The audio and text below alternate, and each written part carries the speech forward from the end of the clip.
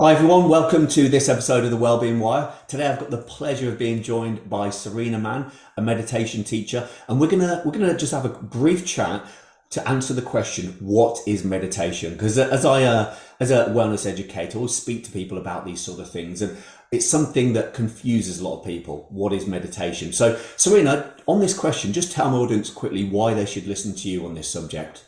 Okay, thanks very much, Jonathan. So I'm a presentation skills trainer, but I've used meditation a lot in my life to overcome anxiety, to feel calm, to feel happy. So meditation, I feel, is one of the most important things that we can do. And I don't think it's a luxury. I actually think it's one of life's essential skills that we all need because it really helps to feel calm, to feel relaxed, and overall feel happier in your life. And I've got over 20 years experience of doing meditation, practicing it myself, and also teaching some meditation for a charity as well.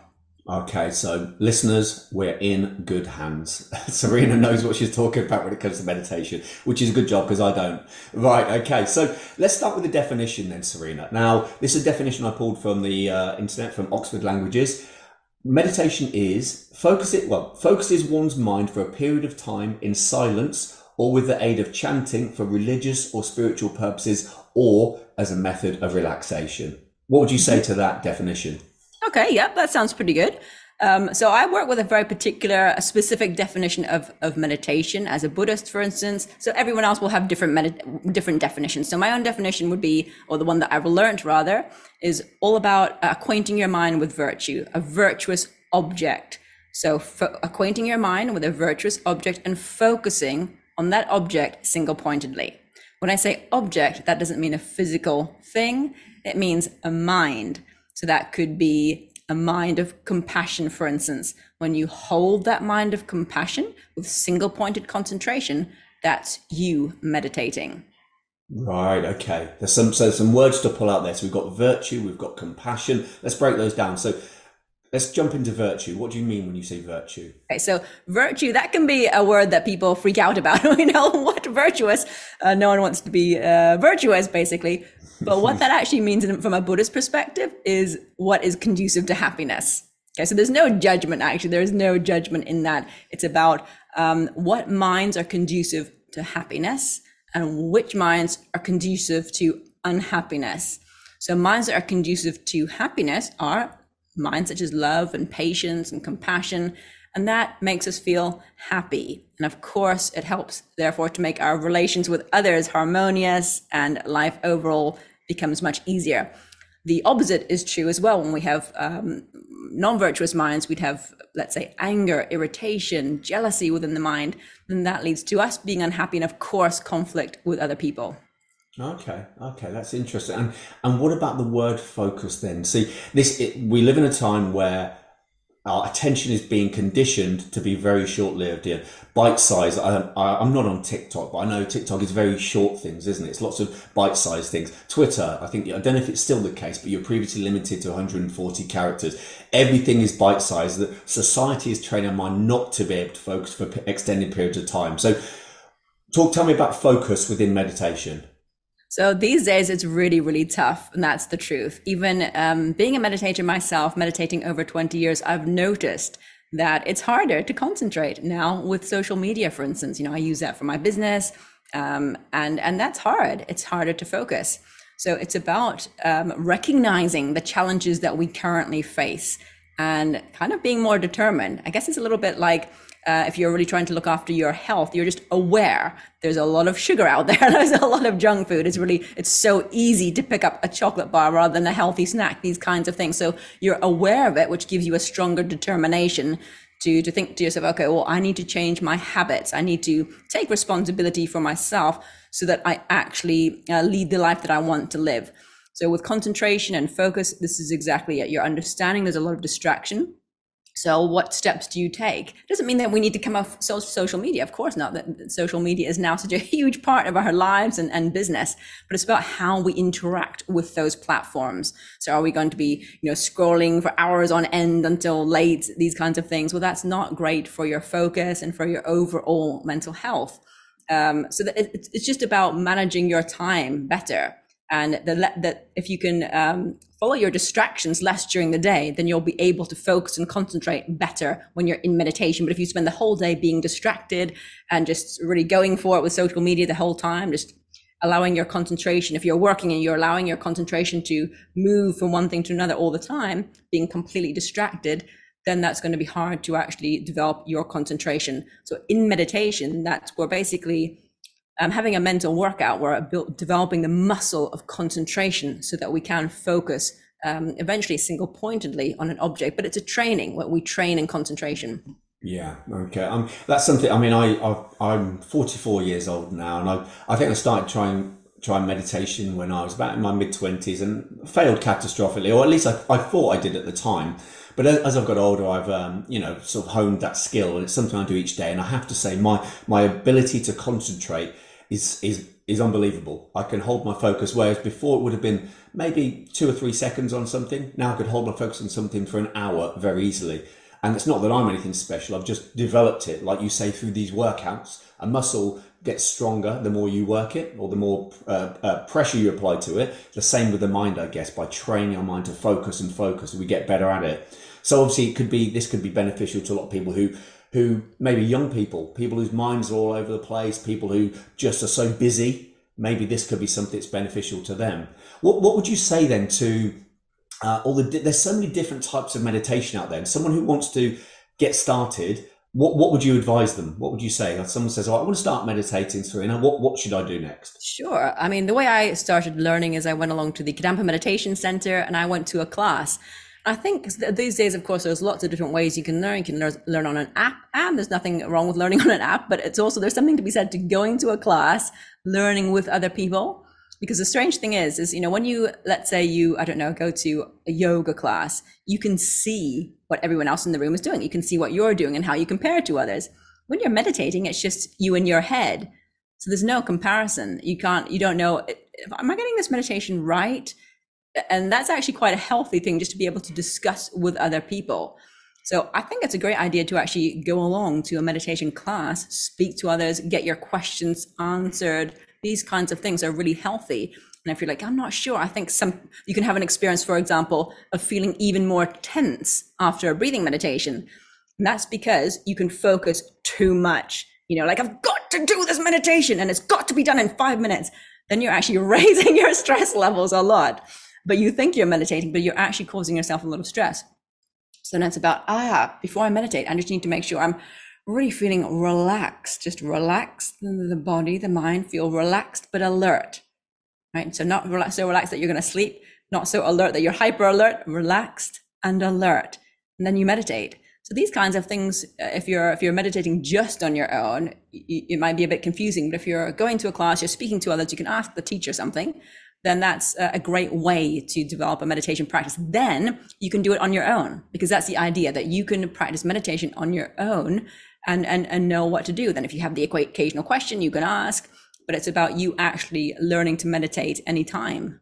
Okay, I like that. So in the same way that somebody who wants to learn to strength train or something like that would go to a personal trainer, go through a program with a trainer, have a program written, once they become competent, then they can go and do it themselves. So they've got the trainer there, can ask the questions. So same thing. Okay, so if we just rewind, you talked about a moment ago, putting your brain into a certain state. And we know that when we meditate, the mind goes into different states. We've got beta waves, we've got alpha, theta, delta. They get more, as we get more and more relaxed, they have different benefits. What are your thoughts on those, moving into those different brain states and the benefits they might bring for meditators? Yeah, for sure. So I think there's huge benefit to be found, because what my own experience of meditation has been is that the more you meditate, then you're calming your brain down and all the thoughts that are going on. And so from a Buddhist perspective, then the mind is located here at the heart, not your physical beating heart, but sort of in the center of your chest. That's where, when you think about it, that's where we feel emotions. When we feel anger, that happens at the heart. It doesn't actually happen in the physical brain. When we feel joy, it's not something we think, I'm feeling a lot of joy in my brain. We never think that. It's all in the heart, because this is actually where our mind is located.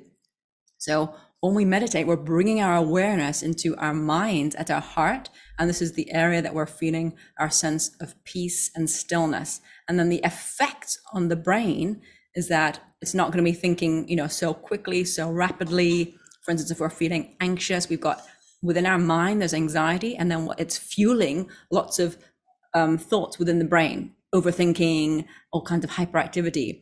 But when we actually get to the root of that, which is the mind, then that naturally subsides. What people can often do is they just work at the level of the brain only.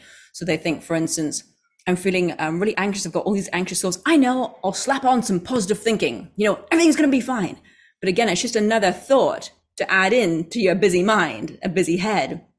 What it is, it's about changing your state, which is relaxing the system first, doing a breathing meditation so that you actually change your state. You're not just working on the level of thoughts, because that's really not going to do that much. It really is about working on a deeper level. And I feel that that's what meditation does, work on that deeper level so that you do change the way your whole body is functioning, actually, and in particular, your brain. Okay, that's interesting. Yeah. So it's getting away, and this might appeal to the people who are listening who are overthinkers. And I know I 100% used to be one of those people, very reactive as well. I used to fly off the handle very easily. And yeah, this idea that you're moving away from that typical everyday, which I guess would be called, I think would be the beta mind state, where is your busy mind. That's all the thinking, overthinking going on. Whereas when we go down into these different states, with I guess the delta being at the bottom is where you're technically asleep, but it's the ones in between, isn't it? I guess we're putting our mind in a more different state. So maybe for some people, the idea that my mind's so busy I can't stop thinking, if they start to meditate, they actually get to spend some time out of that state in a more productive state. So that could be useful. So hopefully any overthinkers who are listening to this, take note of what Serena's saying, because this could really, really help you. Absolutely. How about this idea then of, now there's so much research on meditation, but it's a bit like the question of stress. That's my favorite subject in the world, because I think there's a lot of nonsense around the stress subject. But there's a lot of research on meditation, but not on the same form. There's so many different types. There's mindfulness meditation, there's transcendental meditation, there's so many different types. What would you say to someone who's thinking, this is like walking into TK Maxx. I wanted a pair of Bermuda shorts and everything's everywhere. Where do I start? Yeah, that's a great question. I think it's finding what works for you, because it's not going to be just like with anything. You want to find yourself a great coach or a therapist or something. I don't know. You're buying something in a shop. You want to look around first, and nothing wrong with that. It's just finding something that works for you, and we will all be different. So over 20 years ago, I found the Kadampa meditation centers, and I've been going ever since, because that really worked for me. The meditations, all of the practices, and so on. So that's what worked for me. And it's finding what you like. And I think there's nothing wrong with just looking around, trying different types of meditations, and some will appeal to you and some won't. And that will be based on your experiences, your personality, all kinds of things. And from what I've learned over the past, we are all just so different, especially when it comes to meditation, which is quite a personal thing. It's, how do you want to meditate? And all the other things attached to that. For instance, I love being part of a community of people who meditate, and that's important to me. So that's something that really helps me in my meditation practice, because I'm part of a community of people who meditate, and they're like, hey, how's the meditation going? And then you can have a discussion, and that's, I feel, important. Yeah. If you're someone who maybe doesn't like that so much, then maybe that's not such a great thing. But I think it's always good to have that support. But I think it is just trying different types of meditation. There's no right way or wrong way. It's, really what works for you, and being open about it. Have an open mind, an open approach, and see what works for you best. Yeah. Okay. I like that, because let's say, for example, if there was just, I did years ago, I went on a Vipassana meditation retreat. It's 9 days or 10 days where you don't speak. And for someone who talks a lot and talks for a living, that's quite difficult. But it was a really interesting experience. It probably wouldn't. And I think the idea after that was every day you do an hour. I think it was an hour in the morning, hour in the evening, which is a lot out of my time. So that just wouldn't fit in with my lifestyle. But I know I can do my own different type of meditation, 10 minutes in the morning, and it works perfectly for me. And I can do it throughout the day if I ever have little gaps. So this, going back to what you're saying, Serena, about finding what works for you, whether it's transcendental meditation, which is using a mantra, whether it's walking meditation, yoga is a form of meditation, finding the one that fits in with your lifestyle is important. Oh, absolutely. I mean, one of the things that when I'm teaching meditation, for instance, I say, this isn't something that you need to to put, 2 hours aside in your day for, because people in these days, in our modern age, we just don't have time. And this can be a big obstacle. People are like, oh, I don't have the time to meditate. But we can if we just do meditations that are effective for us. So I don't recommend meditating for more than sort of 10 or 20 minutes in one session. Anything more than that, and that we're not really using that time very effectively, because our concentration generally, we're not at such a level that we can just focus so intensely on a meditation object. Yeah. It's better to do sort of 5, 10, 15 or 20 minutes of meditation in your day. The other thing about meditation is that it's not just something you do seated. You can apply it to your everyday life. Because meditation, going back to the definition of meditation, it's acquainting your mind with a virtuous object. Let's say it's compassion. So when you arise from your meditation, you do some breathing meditation to calm your mind down. The function of breathing meditation is to relax. Then we have what was called contemplation-based meditation, where you contemplate certain thoughts to lead you to your meditation object, like compassion. And when you arise from meditation, through the power of mindfulness, you remember the object of meditation. So again, everyone has a different definition of mindfulness. From the perspective of when, let's say, Buddha first taught these teachings, mindfulness means to remember the object of your meditation. Okay, so it's quite different from what we understand it to be. So that functions to, in our everyday life, so we're at work, we're doing whatever we're doing, part of our mind is remembering compassion. Right. So that is through the practice of our mindfulness. So then let's say we work 8 hours a day, then we can say we had potentially we could have been meditating for that 8 hours. It doesn't mean that we're not focused on our work, but it means part of our mind was remembering compassion.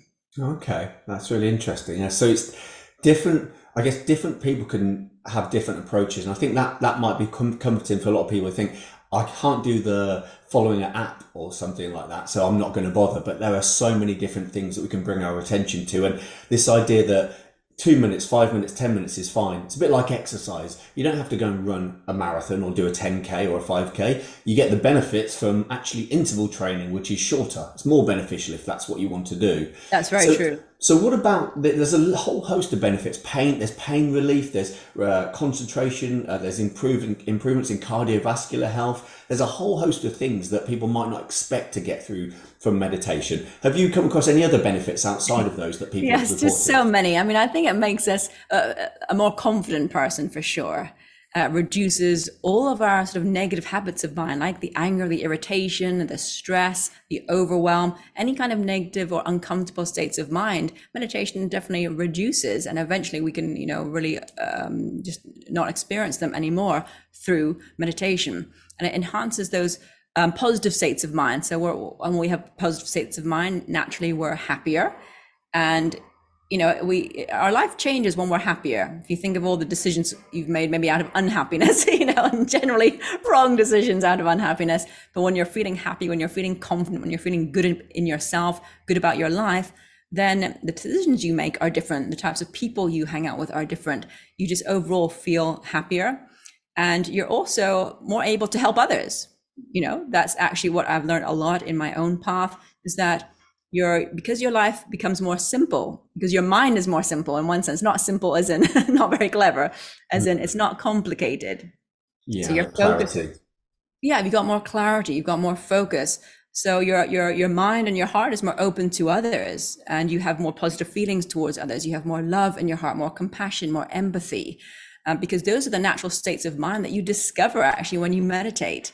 When you do a breathing meditation, you calm the mind, you actually find that naturally there are positive minds there. It's just about getting past the negative states of mind and discovering those positive states of mind within you and cultivating them. Yeah. And then you're actually more, you're just a great human being because then Thank you. Oh, you didn't mean me personally. Sorry, I meant me personally. And you, of course, personally. Well, do you know, I think that sounds great. So what I'm getting from as you're speaking this week, it's about this inner development. It's developing our inner world. We do focus very heavily on our outer world, having the latest haircut, the latest electric vehicle, the latest big house, or whatever it is, the latest gadget. But actually, if we spend our time focusing on our inner world, we're more likely to reach those states, that happier state that we all want, as opposed to being disappointed when the latest Range Rover didn't give us an enduring sense of well-being. Absolutely, for sure. And even just one of the practices of meditation, we have the mind of, patient acceptance, a mind that just can accept. Doesn't mean that we, if we have a headache, we don't take a painkiller. Of course, we take a painkiller to get rid of the headache, but we can also patiently accept whatever comes our way, so and that's amazing to have that state of mind through whatever life throws at you, because we're all going to have those challenges, but it's about how we deal with them. And I think that's really the power of meditation, even to use it in the face of difficulties and suffering, that actually, although you might find a situation challenging, overall, you're going to be okay because you've got these meditations. It changes the way you feel, changes the way you think about yourself and others, and of course, naturally, the way you respond to every type of situation in your life. Yeah, and that's a great point to end on, actually, because I think, that changing how you respond to life, rather than being a reactive person, being someone who responds to life and actually able to navigate life more comfortably as well. Well, Serena, I want to thank you for your time. I would love to have you back on here to talk. Let's explore this meditation subject a bit deeper, and maybe to find some different avenues and that we can explore on it. Just tell my listeners where they can find out more about your meditation work, please, and you in general. Okay. So yeah, thanks very much for having me on the show. So they can find me on LinkedIn. So Serena Mann, and I'm the founder of Breakthrough Public Speaking. So that's just breakthroughpublicspeaking.com. And in terms of the work I do with meditations, then I am a volunteer teacher for the Kadampa Meditation Center here in Southampton, but we have these all over the country. So where you're based in Northamptonshire, we've got the Thornby Kadampa Meditation Center, Thornby Hall, Nagarjuna Kadampa Meditation Center. If you just type in Kadampa Meditation Center, you'll find a center near you. And there are lots of books and CDs and all kinds of things that you can learn from as well. So that's not my own stuff. It's the charity that I volunteer for these Kadampa Meditation Centers, but they can just find that information online if they type in Kadampa Meditation Center. Brilliant, thank you. You heard it here, folks. Check out the Kadampa Meditation Center. Get yourself booked into a class and get started on your inner journey of discovery and to becoming an all-round awesome person, as Serena said. Serena said before. So, Serena, thanks for your time. Listeners, thank you for checking into this episode of Wellbeing Wire. I look forward to speaking to you soon. And Serena, thank you so much for your time. Thank you for having me on the show, Jonathan. It's been great.